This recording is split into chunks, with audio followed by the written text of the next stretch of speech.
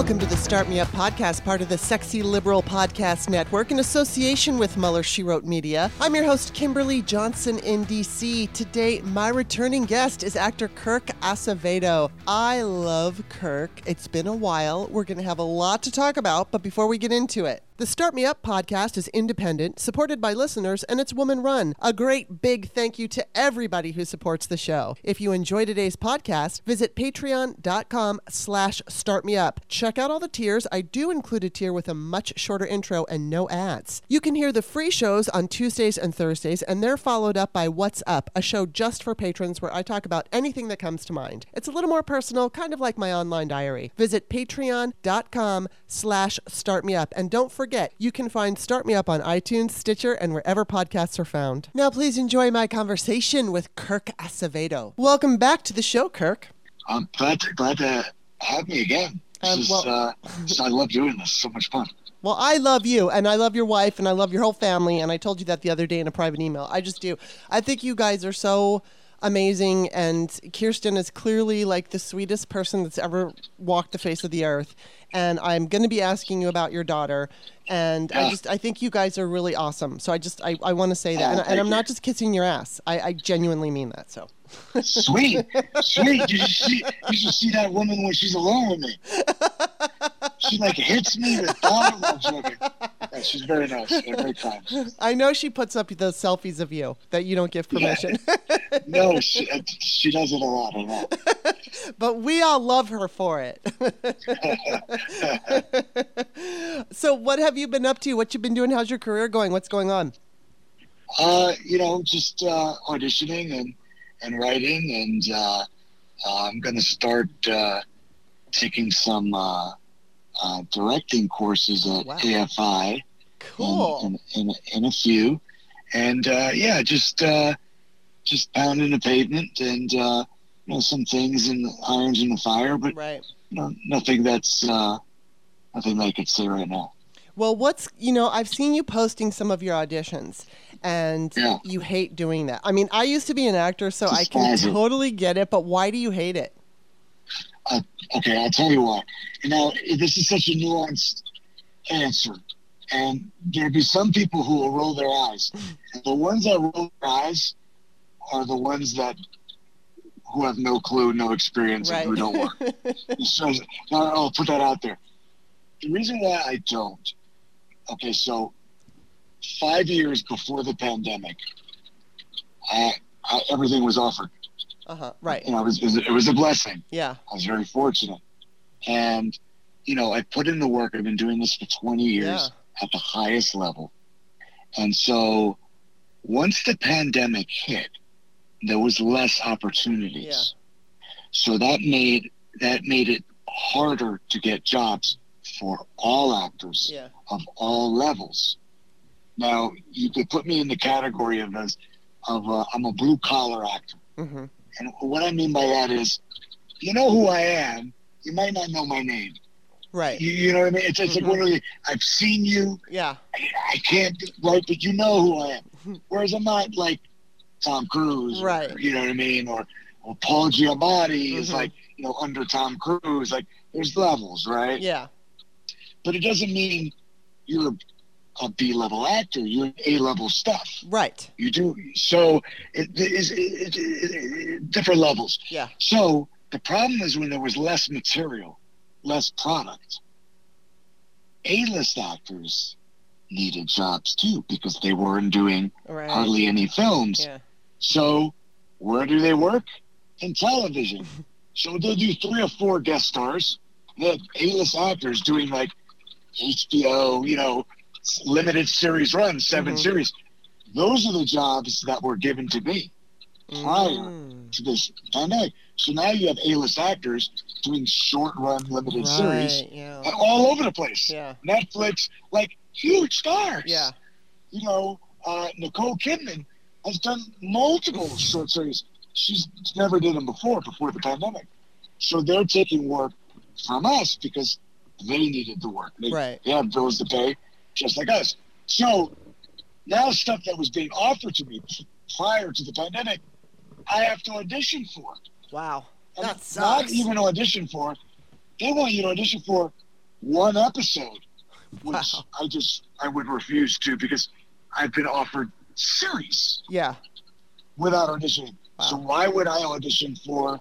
Because and you're setting yourself up for failure because they're just going to say no. Yeah. When you have better tape than what they're asking for. Yeah. They're like, they want you to play a cop. I go, okay. I have many different things where I played a cop, which is probably better because it's lit. Yeah. It has audio. I have makeup. It's lighting, sound, everything. Different camera angles. Like, why would you? So it's frustrating for me and for other actors. Yeah. That have to, I have tape that's better than this audition. Wow. That you want me to put on tape. So it's very frustrating. And it's just not gonna look as good, sound as good. Right. And then and if people go, well, they want to hear their material. Guess what? Sometimes your material is shit. Okay? Now I'm not gonna say that. But but I'm not saying who's the shit. Exactly. Yeah. Sometimes some of the material is shit. Yeah, of course it is. And I'm like, no, I'm not gonna audition for a one-off. No, because I put. This is the thing. It's frustration. I already put in the work. Yeah. For the years that I've been in it, and then another thing is, they want to be more inclusive, right? Mm-hmm. Hollywood's like, oh, we're inclusive. They're not. No, they're not. Okay, they're not. They're supposed to be liberal. They are, but they're not. Yeah. But they're not.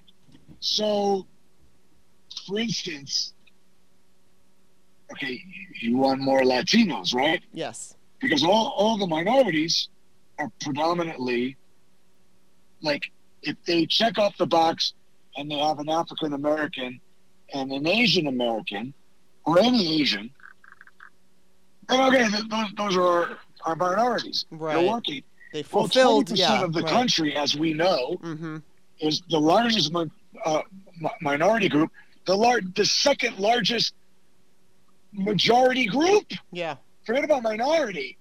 Right behind Caucasian Americans. So we is Latinos, and we don't work.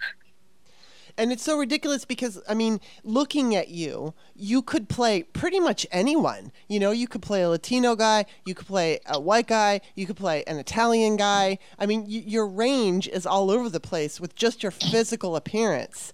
And oh, my God. You're bringing up one of the most frustrating things for me. Because, sure. Kim, this is a conversation I have with my people all the time. Yeah. And I go, okay, I'm going to get in so much trouble. I can't even. No, because I am. And you know what? I might say it off the record to you. Okay. Because I can't say it on the record because I'm going to get shit for it. but I'll try to beat around the bush and people can use their imaginations. Right. Okay. So I look more Italian and I look more Jewish than I do Latino. Right. Now, as Latinos, we know we could look like anything. I could look like Mexican from Mexico City. I could look Argentinian. Yeah. I could look Puerto Rican, but I look least of all Puerto Rican than any of the other Latin cultures, but I'm Puerto Rican in full. Right. Why can't I play Italian? Exactly. Al Pacino played two Puerto Rican, totally. Puerto Rican and a Cuban. Yes. Why can't I play Italian? Yeah. Robert De Niro on Broadway played Cuban, and Teddy Bear played a Cuban. Why can't I play? I mean, so I'm just using that as an example. Now, I've never had issues playing that. I'm just using that as an example. We've become so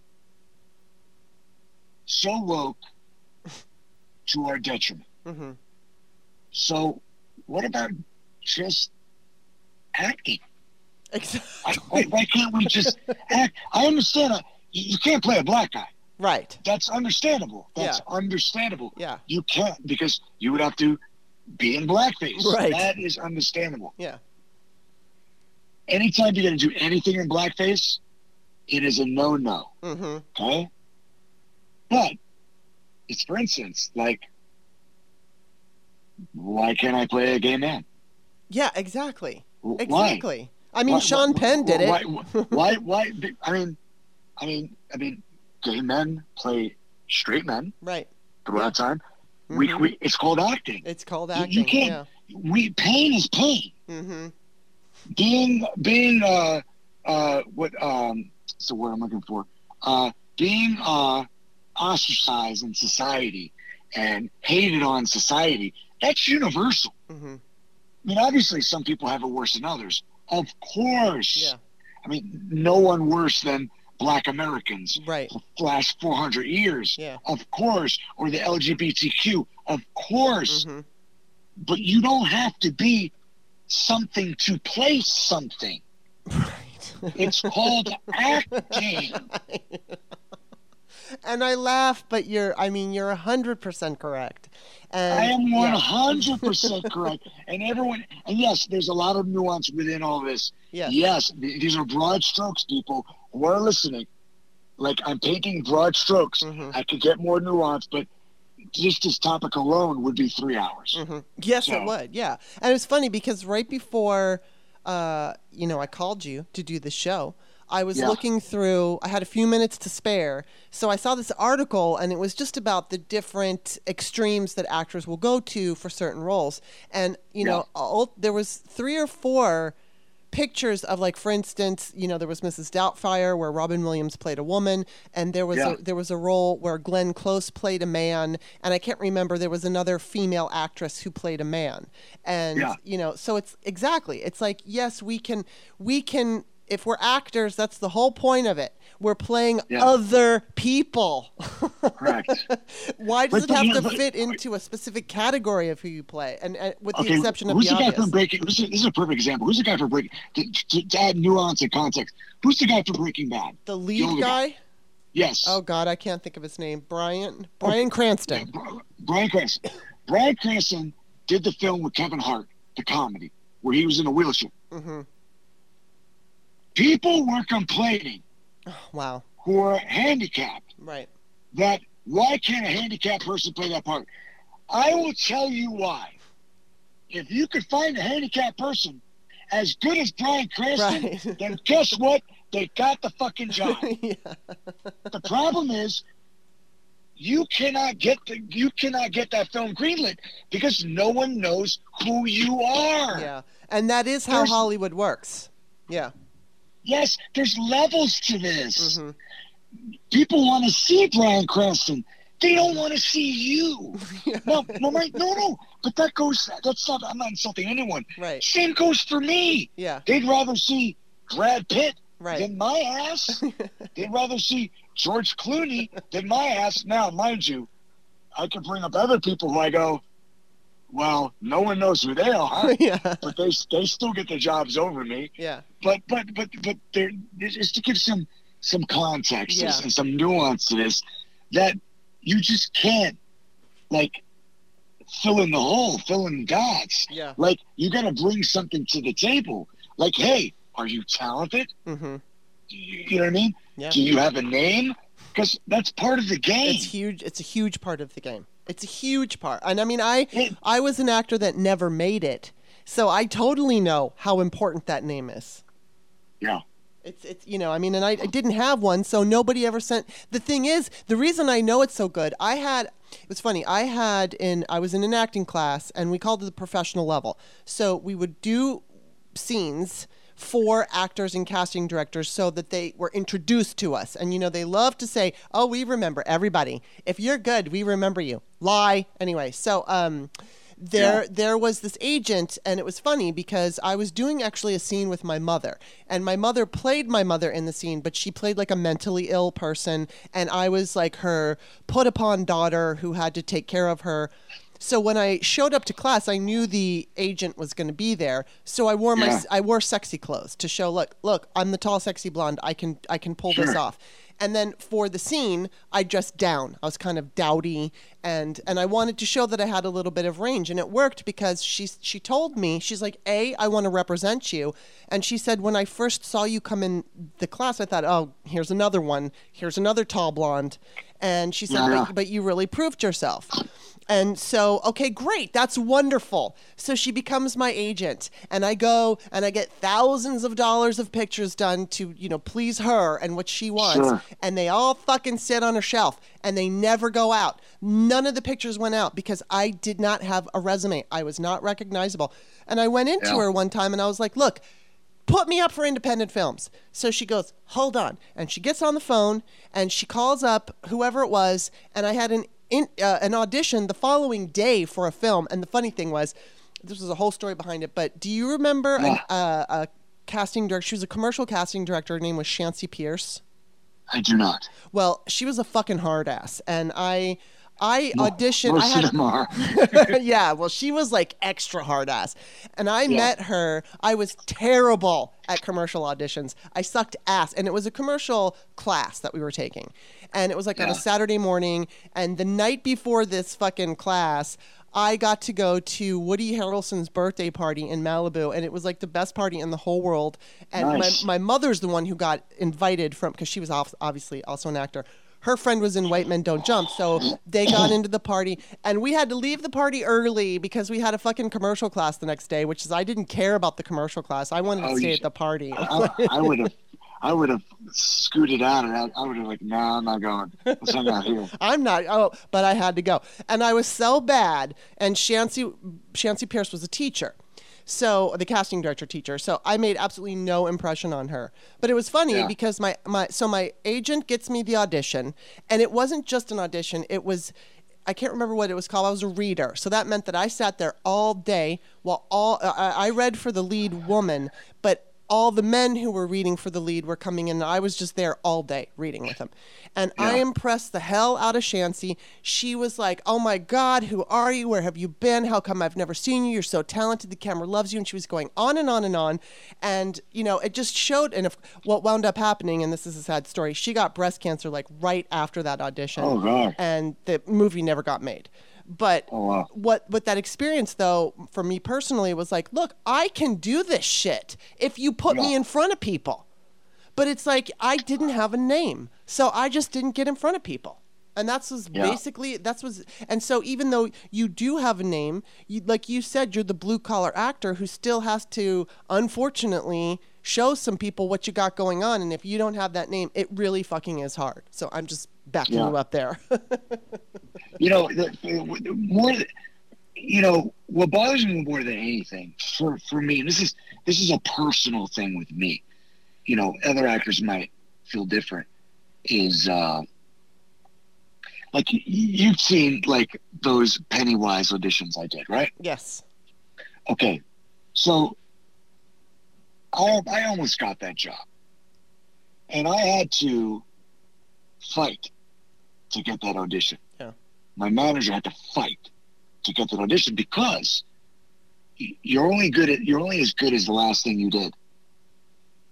Yeah. And so if they don't see that you could do it, they don't know that you could do it. Yeah. So I didn't get the audition. I had to put myself on tape first for the casting to approve it. Wow. Now I've been in everything. I know. And then she saw it.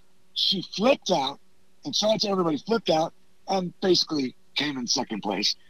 But my point is, if you look at that tape, one is, the typical caricature of Pennywise. Yeah. And the other one was a different version that was cut out of both movies. When you see Pennywise in the 1400s and, using an English standard accent, if you just take those two things, because dialects is what I do. Like that's what I do. I'm a character actor, but I never play character stuff. I'm always the blue collar New York cop. I'm always the criminal. And then they're always like, it's just frustrating because there's a lot of actors who could do more who are never given the opportunity. Yes. So people just think, oh, I'm that guy on Arrow. That's just what I do. That's the only thing I could do. And I love playing that part and had a lot of fun playing that part. But I could do other things. Yeah, you can do more. And, you know, people don't realize how the people who run Hollywood, casting directors in particular, but producers too, it seems like they're the most closed-minded, the least imaginative, the least creative people. I don't know how many documentaries I've seen about whether it's a film. You know, there's a show on called Movies That Made Us. And it just, you know, it just goes over how the film got made and all that. So many times, like the best part of the movie, the producers want to cut out. Or, you know, for whatever reason, they're afraid, whatever. And it's like the part of the movie that got the most attention and the people love the most. And the same with actors. It's like they always tell you they remember you. They don't remember you. They have absolutely no creativity. I had this one casting director say, if you give me 8x10 and you have a little piece of hair blowing, you better come into that audition with that little piece of hair blowing. It's like, what? What? You're in a creative field. You're supposed to imagine shit. How can, oh my God. And I can't say that I miss it, but you know, I do want to ask you, I don't remember the name of the school, so pardon me, but I heard that your daughter got into a school in England. So I want to hear a little bit about that. I just want to hear about what your thoughts are with her entering. Both you and your wife are actors, and now your daughter wants to be an actor. So tell us about that. Yeah, she got accepted to the RADA summer program, and she's probably the only American that got accepted. Yeah, it's very limited classes, and she's too young to get to the BA program because she's still 17. You have to be 18. So, but it'll be like a little precursor, a little, you know, a little pre-semester. Before, and then she'll audition for the BA program. But she had to audition for the summer program too. So we got a little signed letter back from the Queen and Kenneth Branagh. Cool. It was pretty impressive. Yeah, it was very cool. So I'm very happy for. I mean, she has a leg up that I did not have, and it's the way she looks, which helps. Yes. You know, so, you know, God bless my wife's DNA. And, yeah, we're very happy for her, and she's excited to go. Now, as a father, as a parent specifically, you know, your daughter's getting into an industry where, I mean, obviously you're in it, you're familiar with it. It's got its ups, it's got its downs. You know, the sexism in the industry. How are you feeling about that, and how are you preparing her for that? Well, she has a great left hook, so that'll help her for some of the sexism, right? Or sexual harassment, I should say. But you know, listen, there's just so many problems that. You just like forget about what women have to go through. I mean, it's horrendous enough. I mean, you know, for most women, like 35, it's a wrap. Yeah, it's a wrap. Yeah, you know, a lot of women actors will say like, "Well, that's not true." Well, that's because you're the few that are working. Right. Like the Desperate Housewives crew. They were the few that were. With 5 women that were in their 40s that were working. Yeah. It was rare. It was rare. Totally rare. Yeah. So, you know, and, you know, women being objectified and, you know, they can't be smart and solve the crimes and the heroes. And thankfully a lot of that has changed with the Marvel, you know, women being able to be superheroes and save the world and, you know, Charlize Theron and, you know, all that stuff. And so, but it's still a lot of work. It's, you know, if there's 9 leads or regulars on a TV show, 2 are women. Right. The other 7 are men. Mm-hmm. Now, but there's one minority. Mm-hmm. You know what I mean? Yeah. And that minority is either black or Latino or Asian. Yeah.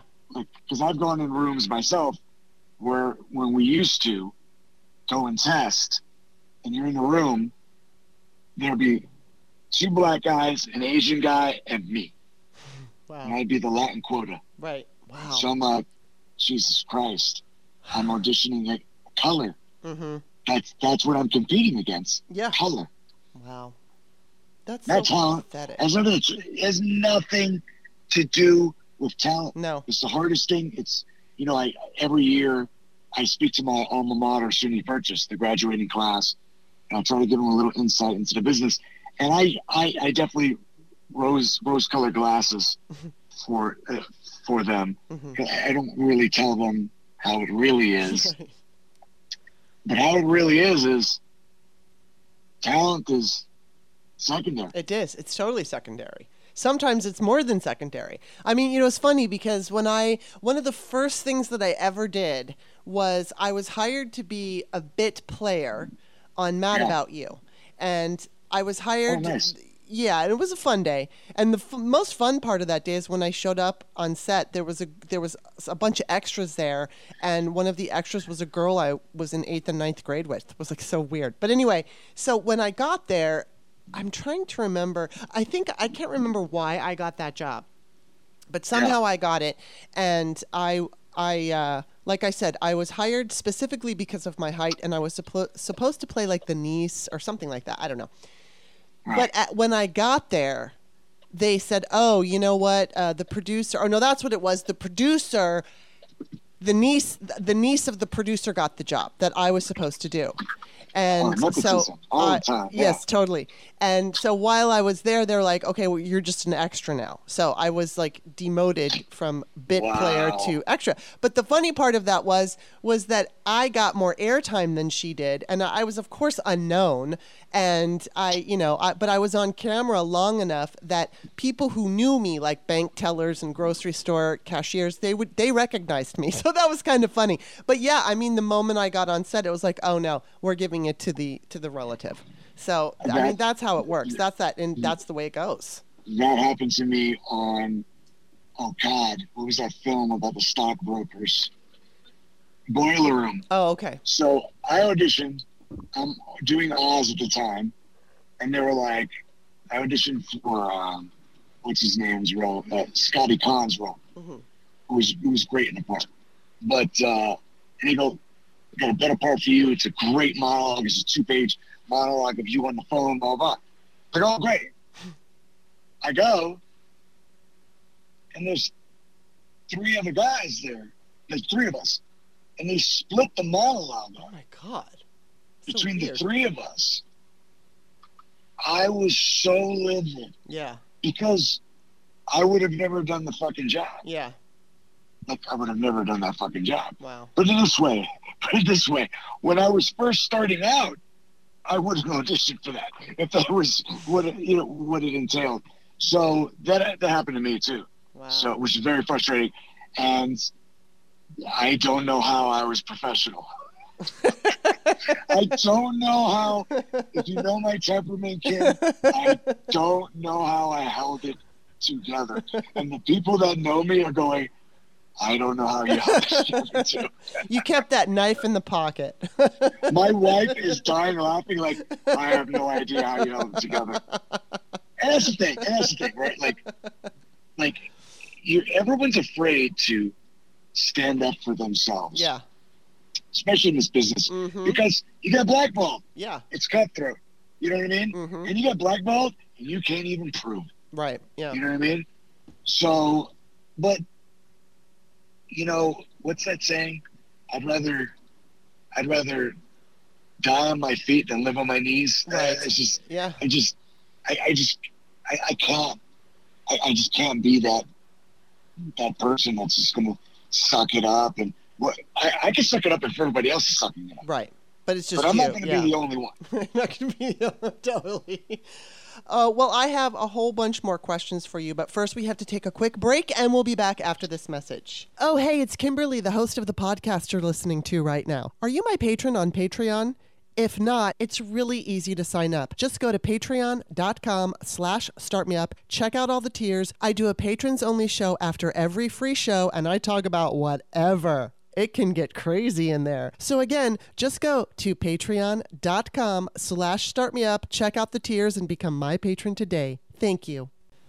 Okay, we are back. Okay, so let's switch gears here a little bit. I want to ask you, one of the things that came out last week, the Democratic National Committee is launching a paid media campaign of radio and print advertisements in English and Spanish and Latino-rich states. The ads are part of a Latino initiative.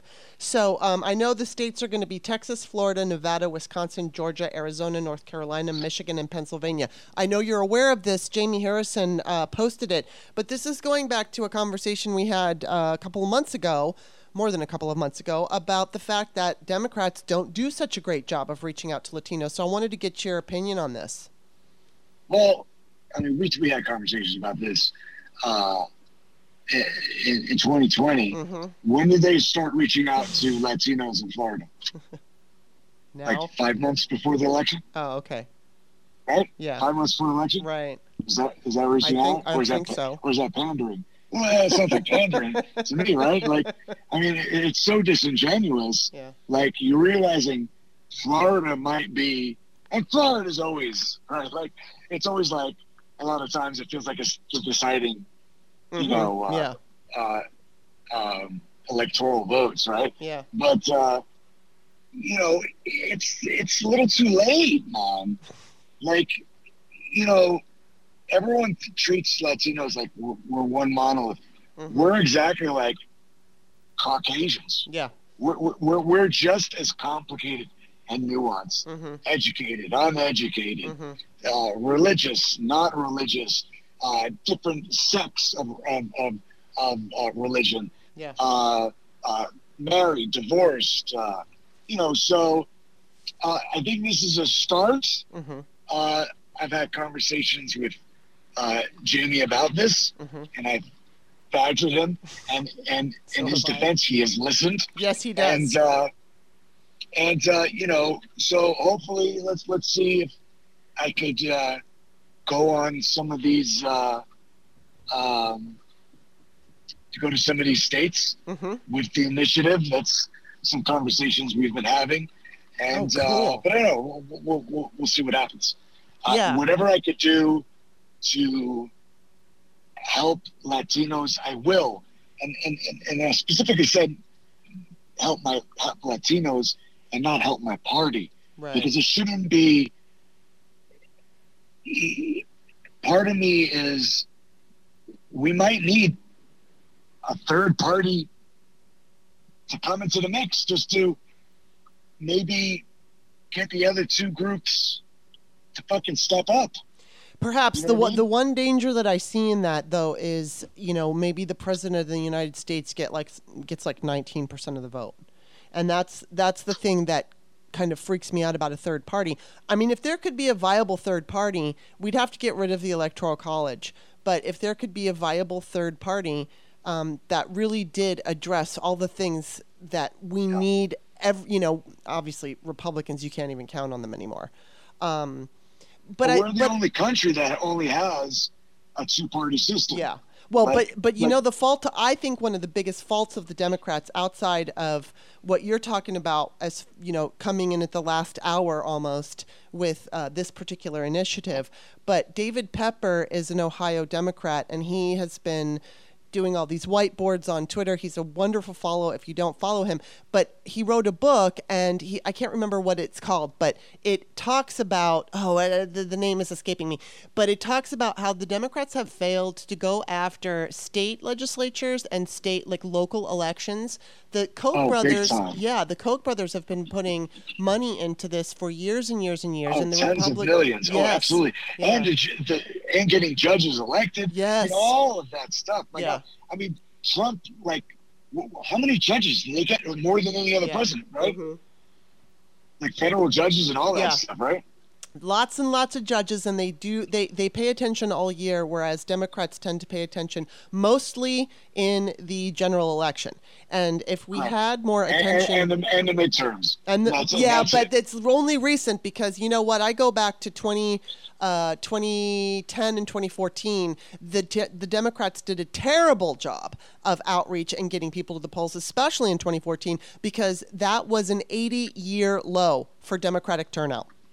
So, of course, all the Republicans showed up, but Democrats didn't for various reasons, whether they just thought, oh, well, we've got a black president. We don't have to do anything. There was that sect. Then there was also the people who were pissed off that they didn't get their pet little thing, whether it was, Medicare for all or whatever it was, even though we got the ACA. They're pissed off because they didn't get exactly what they wanted, and they want to punish the Democrats by basically giving us Mitch McConnell. Great for your punishment worked so well. But I mean, if the thing is I genuinely believe if Democrats, all voters would just show up to, we have elections every single year. Sometimes it's for governors, sometimes it's just for local stuff. If you pay attention and vote in every election, I think the Democrats would feel more pressure from constituents, because if you're not doing a good job, we're going to fucking vote you out. They don't have that fear. We don't show up to vote. That's the thing too, right? Like everyone, like we could blame the Electoral College, right? Mm-hmm. But only 50% of this country votes. Mm-hmm. There you go. There's way more Democrats, registered Democrats to vote than there are Republicans. Yeah. So it's every Democrat. Mm-hmm. Like even let's just say 15% more. Yeah. The Electoral College wouldn't matter. Mm-hmm. It wouldn't be a factor. Mm-hmm. So you're right. But let's also talk about the problems. Republicans go out and vote. Yes, they do. They vote and they stick together. Mm-hmm. Where Democrats are so fractured. You see it like on a microcosm of it is on Twitter. Mm-hmm. The perfect example, it is. Which we've had conversations about before. We like the infighting. Mm-hmm. The infighting is and over the most petty shit. And listen, I'm a petty motherfucker, but when it comes to the infighting amongst like our group, I try not to. I try to be diplomatic. Yeah. Which and I know you've seen some stuff. I'm like, guys, we got to work together. Mm-hmm. Like we're beating ourselves. You know what I mean? Mm-hmm. And I'm like, I'm the guy that's got a GED, grew up in the hood, like with fucking gunshots and getting stabbed. How is it that I understand this? Right. That we need to, put our personal differences aside for the greater good. Yeah. How is it that I understand this? And no one else. You got to keep the eye on the prize. And keep the eye on the ball. It's so, I mean, I get that Democrats we have a much bigger tent. We have, all kinds. We have more conservative Democrats. We have more progressive Democrats. Way more diverse. Yeah. Yeah, and so it's understandable that we're going to have arguments within ourselves, but it's like when it's important, we need to pull our shit together so that we save the country. And that's what I want to ask you about next, because obviously we've got these midterms coming, and then now in front of us, we've got, there's Roe v. Wade that is likely going to be struck down. There's one thing. And we've already seen what they're doing with the racist fear-mongering with the CRT and then, of course, gas and inflation and all that. But they're getting really fucking crazy now. They're talking about the fetuses that are aborted are being used, they're being burned to light up Washington, D.C. And Marjorie Taylor Greene, it's like, oh my God. Hysterical. It's just insane. And Marjorie Taylor Greene is saying because Gavin Newsom wants to clean up wastewater and to make it drinking water, convert it into that. She's calling it poop water. And, I mean, the image that puts in your brain, the conversations that are going on, the narrative that's happening over on the right, it looks like they're unhinged, and it really doesn't matter what they say to their base, because their base will just go for it and buy it. As long as they can own the libs, as long as they think they've got a one-up on us, they're happy. But my question to you is, how do you think, okay, again, Roe is likely going to be struck down. If it's not struck down, it's gutted, which ultimately is the same result. You've got all of these, incredibly, they're saying the quiet parts out loud even more now. They're not hiding their racism. They're not hiding it's not even sexism, it's misogyny. Do you think that all of this is going to help the Republicans or backfire on them in November? Well, it's what we talked about. Republicans stick together. Yeah. Most of them can't stand Marjorie Taylor Greene, but they're like, she's doing our dirty work. Yeah. We may not like her, but you know what I mean? Yeah. Like that's the problem. I don't think it's going to hurt them at all. The only thing that's going to hurt them is Roe v. Wade, because over 70% of this country does not want Roe v. Wade overturned. Mm-hmm. So that's a big problem. That to me is what's going to hurt them. Let me ask you this: Do you have any friends that consider themselves, and I hate to say pro-life because they're not really pro-life, they're anti-choice. So do you have any friends or people that you know in your life that are anti-choice that would vote for Democrats on this issue? That are anti-abortion that would vote for Democrats? Is that what you're saying? Yeah, no, anti-choicers, yeah. So anti-abortion, but in this case, let me go back. I said that wrong. So do you have any friends that normally vote Republican? Okay. Yeah. They might even claim to be anti-abortion or anti-choice or whatever. But they're no. I have no friends that are like that. I mean, my wife has family members that believe that, but still wouldn't vote Democrat. Interesting, because I have one. It's a friend that I had a long time ago. I haven't seen her since I left Southern California, which was in 2009. But she's a born again. She's an evangelical. And it's funny because I normally am not friends. They got to stop placating to evangelicals. They do, 100%. That's the problem. There's a separation between church and state. Yes. Hello, what are we doing? I know. I don't understand. And Sherry Jacobus just said she wished people like Joe Biden and any pro-choice Democrat that wouldn't normally choose it, she's like, they need to stop saying, well, it's not something I would choose, but stop qualifying it. Just say you're pro-choice. It doesn't matter what your personal preference is. Just state your But my friend, who is a born-again Christian, now in this particular case, I know she's voted Republican in the past. I don't talk to her too much about voting, but back in the day, I'd say 2000, it was while George Bush was president. It was funny because I kept telling, it's like, George Bush is terrible. And she's like, but he's cute. And she just meant cute like a teddy bear cute. And I'm like, that's no reason to fucking vote for anyone. And then eventually she realized, oh, yes, she actually said to me she thought he was basically Satan, which I thought was funny.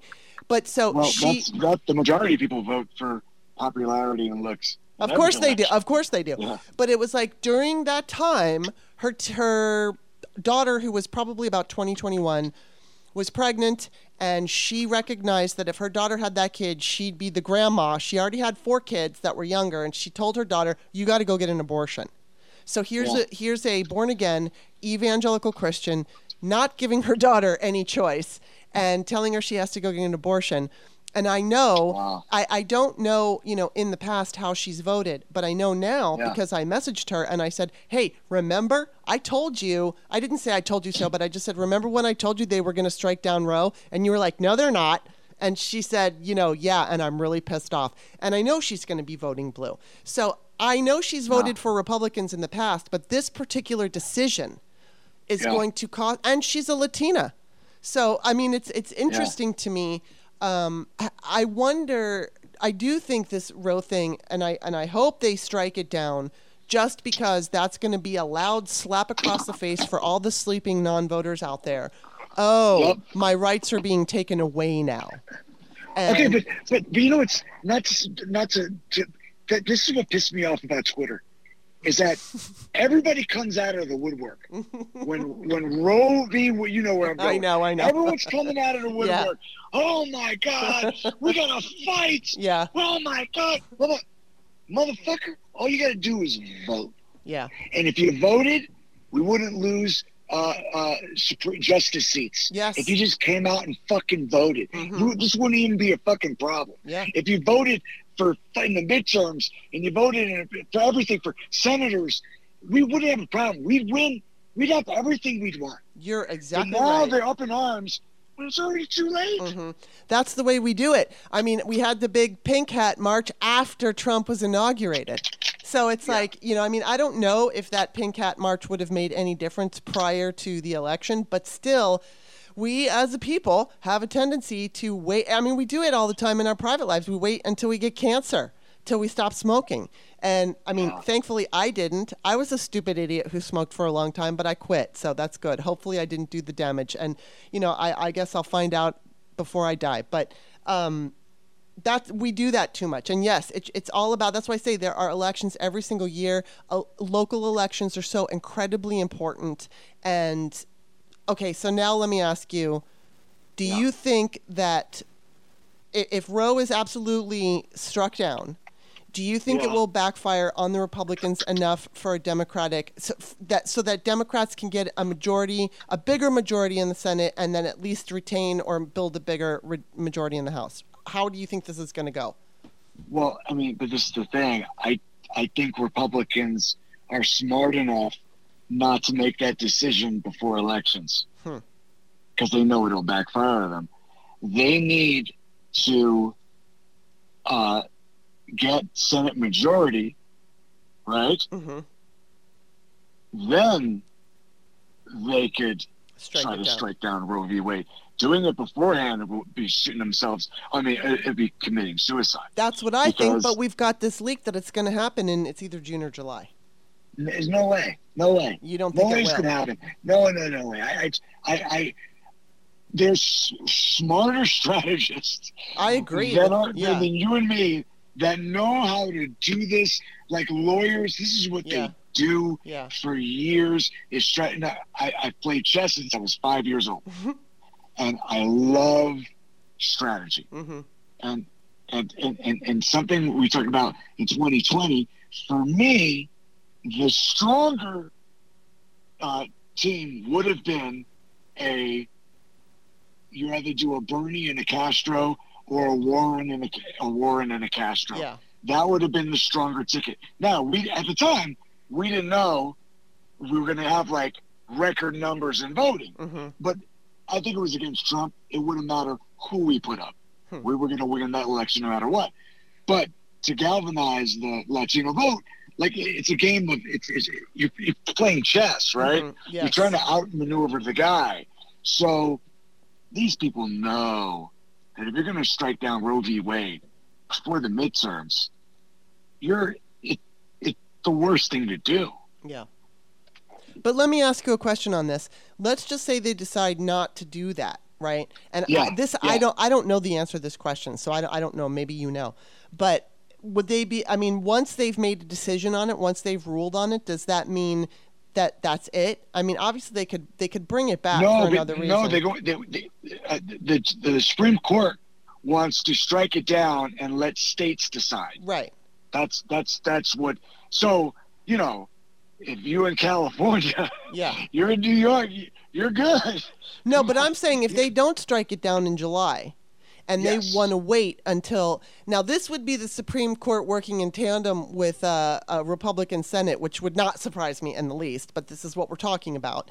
And them understanding that they have to wait until there's a Republican majority before they could do it. So what I'm saying is, like, this time, let's say in June or July, they don't strike it down. They leave it as is. Right? They need a supermajority, right, to strike it down in the Senate. They need a supermajority.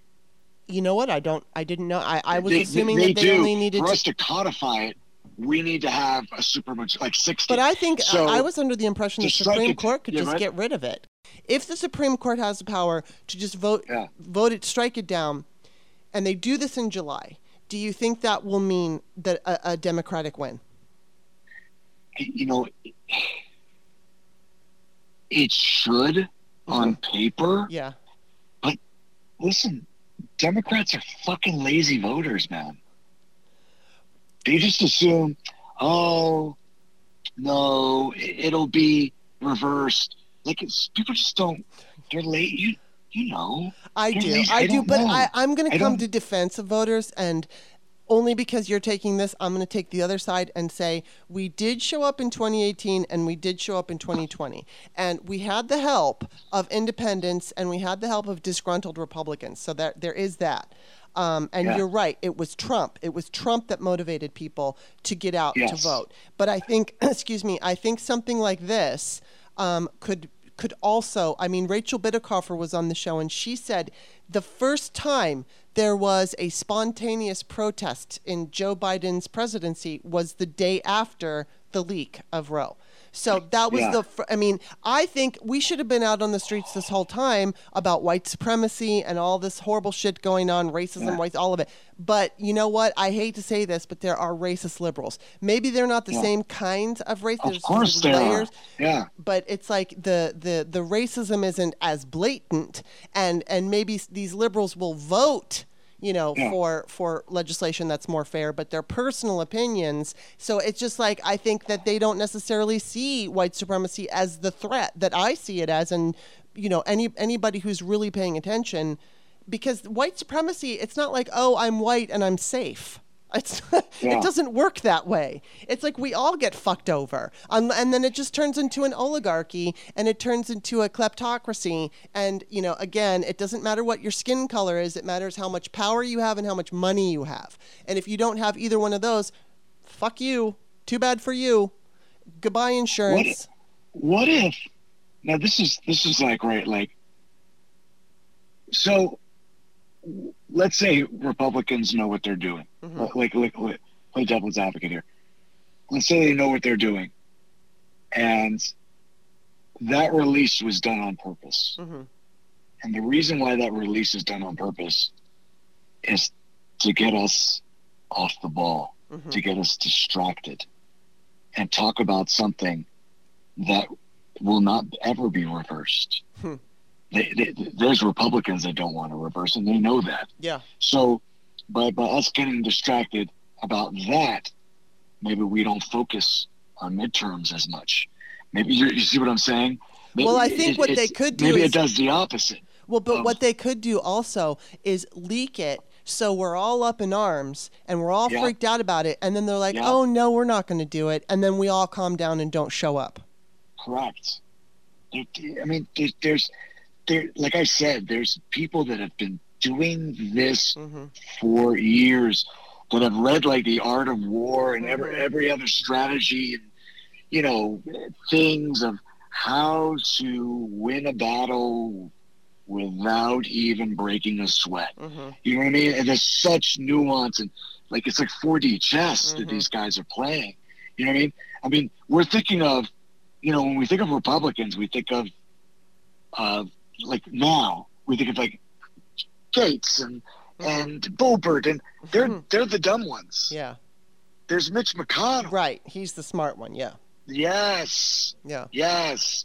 He knows how to say the right thing, push the right buttons. He knows when he needs to cross over, cross the aisle and make a deal. He understands. Yeah. And there's a lot of guys on both sides that are like this. I just feel that Republicans play a dirtier game better than us. Hell yeah. Yeah, they do. They're very dirty. They're very cunning, very crafty. And, I always say Democrats are imperfect, right? They are imperfect. Yeah. And we have a certain amount of corruption on our side. We have a certain amount of sexism on our side and all of that. But I think in a general sense, the legislation that comes from Democrats as a whole is usually coming from a place of love. And I don't mean love like hearts and, teddy bear love. I just mean what's fair, what's good for the greater good and all of that. And with, Democrats, our Republicans don't even have a fucking platform. They don't put forth legislation unless it's to take something away from you. Democrats want to expand. And again, it's not like, oh, I'm just so blind and I love Democrats. It's not that. I've come across dirty Democrats. I've come across Democrats that don't give a shit. And it's up to us, it's up to the voters to keep them, to do the, to make them aware that we're watching you and we're going to fire you. And we don't do that. That's on us. I hear so much complaining from voters about our leaders, and it's warranted. It absolutely is. But at the same time, this is a democracy, or at least it's supposed to be, which means we, the people, have a lot of power. And when we don't use our power and we just give it away, this is what we have is right now. And right now we have a fucking crisis because we could very well lose American democracy because too many Americans are just not either paying attention. They're putting the responsibility on other people because it's real easy to go, my Democratic leaders aren't doing a good job. Okay, well, what are you doing? You're a fucking voter, and would you rather have a Democratic leader who's letting you down or a fascist dictator who will take rights away from you? I mean, that's the choices we have right now. And it doesn't mean that all Democrats are going to let you down. Yeah, also, you know what I think it is, too, though? I think people are burnt out from the 4 years of Trump, from like, the riots, from the COVID, pandemic. Yeah. And then now they're like, fucking Roe v. Wade, you got to be fucking shitting me. Yeah. Like, and I think people are now, mind you, if there's a DEFCON 5, well, Donald Trump was DEFCON 5. That was as DEFCON 5 as you're going to get. Yeah. I thought. But other than Donald Trump, like, I just don't, my personal opinion, I think it's a ploy, and I really don't think Roe v. Wade will be struck down. Interesting. Well, I guess we're going to have to wait and see on that. And I'm sure that what you're saying is freaking out some of my listeners. So let's do something fun before we go. No. Listen, I hope I'm right. Because my thing is, and the reason why I say that is because over 70% of the country, and that means a lot of Republicans too, they do not want Roe v. Wade struck down. So, and Republicans know this, and it will hurt them at the polls if they do go in that direction. But see, and that's what scares me if they don't do it. And I hope that Democratic voters or voters in general recognize that if they don't strike it down now, that they would be waiting until they have a Republican majority either way, just so that they can get all this shit done with no backlash and just keep removing rights. And I hope that voters recognize that, because I don't want them to overturn Roe, but I recognize the opportunity if they do, because that will wake up a lot of people right now who are clueless. You know, I've talked about on this show before, in the red states, there are all these, like Mississippi, specifically Mississippi and Texas had all these abortion clinics, and because of trap laws, once they had 45 abortion clinics, now they have 1 or 0. And unfortunately, just because of the way that it's reported on or not reported on, and then, the red state voters don't care. It's a limited amount of people who really understand what's going on in their states. It's quiet. And so when it's quiet, we don't put the attention there. We don't have the outrage. There's a small group on Twitter who's screaming about it, but the rest of the country's not paying attention. Roe v. Wade being struck down would be a way to get the entire country to pay attention. And I, as much as I don't want them to do it, I see that as like, maybe if they do that, we're going to have this huge midterm, which the Democrats can come in and find a way to codify it with a larger majority. And that's what I'm hoping. But, I don't know. I guess we're just going to, and I see the logic of your side of it too, because they are crafty and cunning, and I wouldn't put anything past them. We could never go, oh, they'll never do that. Are you kidding? Donald Trump became president. It's like anything. See, that's what, and I feel like I've been bashing Democrats this conversation, but I'm not. No, I know. Like, obviously, like, Republicans are fucking, their ideology is horrendous, right? And I can never see myself voting Republican. But my point is this. You remember in Sicario, the movie Sicario, at the end of the film, you had Benicio del Toro. And he's talking to the lead girl, and she's in the house, and he's like, you're going to sign this paper, some confidentiality agreement about what really happened, about what didn't really happen. And so, and he takes out the gun, and he goes, you're going to sign the paper. And she goes, I can't, because she goes by the book. She's an idealist. You know what I mean? It's like, what's right. But you're playing by a different set of fucking rules. Yes. And Benicio knows this. Mm-hmm. And he gets her to sign the paper. And he goes, "You are not a wolf." And that, you need people like Benicio. Yeah. Because sometimes things are not on the same playing ground. Yeah. Cause let me tell you something. Republicans don't play fair. No. Democrats always want to play fair. Yeah. And the problem is, well, Kirk, what you're saying is, well, then we'll just be just as bad as them. No. Sometimes we need people on our side doing the dirty work. We have it in wars, in every war. Mm-hmm. From World War I, World War II, all the way down. There's people that we have on both sides that they just got to go to a place, and we just don't talk about it, but they have to do it because it has to get done. And people want to ignore that. Yeah. We always ignore those people, right? Mm-hmm. But it is for a greater good that they're doing it. Yeah. You know what I mean? I mean, there's a lot of gray area in there. Mm-hmm. Because things aren't just black and white, Kim. Right. You know what I mean? No, in life in general, nothing is black and white. You know what I mean? Yeah. Yeah, I totally, you know, and right now all I'm thinking of, you're one of the only people that I actually find it endearing when you call me Kim. Well, people call you Kim. I'm lazy, so no, Kim and I is don't. just like I don't easy. mind it. I don't mind it from you. I honestly don't. And really, Okay. outside of Kimmy, I don't. I used to be Kim. And then I decided, I think I was like 18, I was like 19 years old. And I went to work at the Magic Pan in Glendale, California. And I'm like, I'm going to start introducing myself as Kimberly now. And that's when it started. So it's been a while. But yeah, it's funny because most people from like the olden days, you know, my school days and family, they call me Kim. And, you know, people who have known me since whatever it was, 1989, they call me Kimberly. But it's just funny. It's like, I like it when you call me Kim, so I'm just saying. If anyone calls you Kimmy, you should just beat them to death, okay? I usually do. Okay, all right. I'm going to take this into the Bernard Pivot questionnaire because we had some scary conversation, and I'm just talking about myself. I'm having a hard time coping these days, and I like to focus on the fun as much as I possibly can. So it'll be really fun to hear your answers. And the deal with this is I know you're familiar with it. So it's the questionnaire for the end of Inside the Actor Studio. And you're just supposed to, first word that comes to your mind. And don't have to think about it too hard.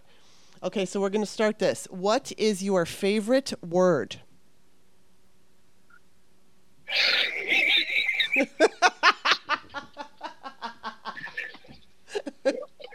It's just unfair because it's really a phrase. Okay. It's just unfair. Let's go with the phrase. It's either motherfucker or fucking bitch. And I call everyone, and it's equal opportunity. It's not a gender issue. Right. I call dogs, people, apparitions, anyone. So it's either that, motherfucker or fucking bitch. Okay, what's your least favorite word? Panties. Okay. What turns you on creatively, spiritually, or emotionally? Watching talent. What turns you off? A lot of things. What turns me off? Ignorance. Okay, here's one for you. What's your favorite curse word? Oh, really? Yeah, I know. It's the same. It's fucking bitch. It's you fucking bitch. You know, but like I said, people hear that word, they assume. No, I say it. You know what? I'm a Gen Xer. I say it, and I don't attach gender to it because everybody's a fucking bitch. Well, I got shit on Twitter like 2 years ago because I called someone a bitch and it happened to be a woman. And I didn't know they were a woman. Because normally, if it's a woman, I won't do it. Right. Because people are going to say, sexist, blah, blah. I'm like, no. But, you can't tell. Right. Sometimes you can't tell. Their avatar wasn't a woman, and the name I couldn't tell. So, you're like, he called a woman, and I was like, oh, great. You stepped in it again, Kirk. All right, stepped right in it. So what sound or noise do you love? My kitties purring. Oh, I love your kitties. What noise or love do you hate? Noise that I love or hate? I have bad acid reflux. There's a little too much information. So I'm always going, scraping my voice from the acid in my throat. Oh, that's fun. Okay, so what profession, other than your own, would you like to attempt? Oh, I wish I could either be a singer or an athlete. Not surprising. What profession would you not like to do? Sitting behind a desk. Yeah. Couldn't do it. Okay, last question. If heaven exists, what would you like to hear God say when you arrive at the pearly gates?